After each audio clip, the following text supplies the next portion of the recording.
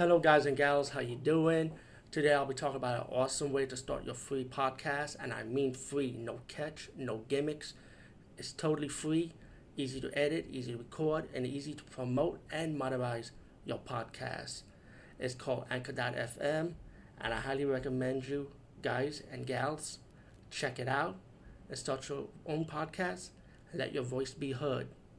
And also, don't forget to listen to Wild Dog Podcast and tell them that I sent you and that you hear it from me. So you get more people to join Anchor.fm. You will not be disappointed because they will also put your podcast in other platforms and then make it very, very much easier for you. Have a great day, everybody.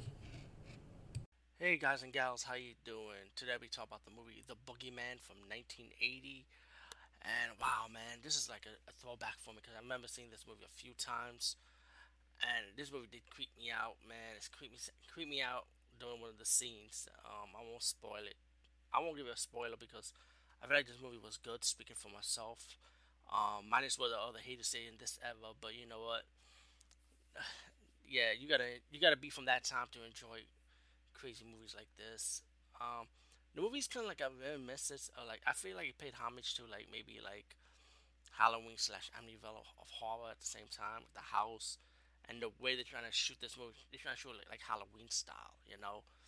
The movie is a paranormal, supernatural ghost movie, I would say.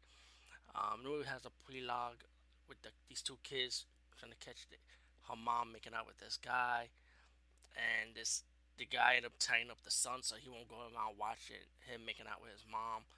So when the sister free his brother, the brother decided to stab the guy because he was tied up because of him, you know. And they many years later they grew up. They're being raised by the farm by their adopted parents, I would guess. And the sister's in love with the sheriff. I think they married though because they have a kid together. But the boy that grew up, he's quiet. He's working on the farm. And later they get this letter about them coming back to the house. And the woman that grew up, the sister, the husband, ended up taking her to the house to remember, hey, this is the past, this is now. But she saw like the man that was killed from the mirror, so the sister broke the mirror, and because of her breaking the mirror, she kind of released his spirit pretty much. And the ghost of this guy start killing the people that live in the house now, and then later on start killing people in the house. That's and the broken piece of the mirror that the woman's husband took with them back in the farm. He ended up killing people that's around the house pretty much. And as the movie progressed, you find out that little pieces. You find out later that it's gonna be in a possession later on in the movie. Without ruining too much, I feel like the movie was good. It's like cheap, you know what I'm saying? But still, I like it how it was set up though, especially that one final, especially for the final battle scene, which was scary as hell. I mean, growing up as a kid seeing that, it was creepy as hell. Um, of course, you get your little twist ending, just like any of these horror movies back then, you know.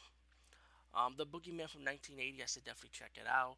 There's also a sequel to this, which is kind of weird to me because it was mainly more flashback scenes with some new scenes added for part two. But then I heard that a little backstory in certain parts, I think it was United Kingdom, that they added those extra scenes on purpose, just to extend the movie, which I don't know why, but it's still weird though. But the Boogeyman 2, I might go back and review that also.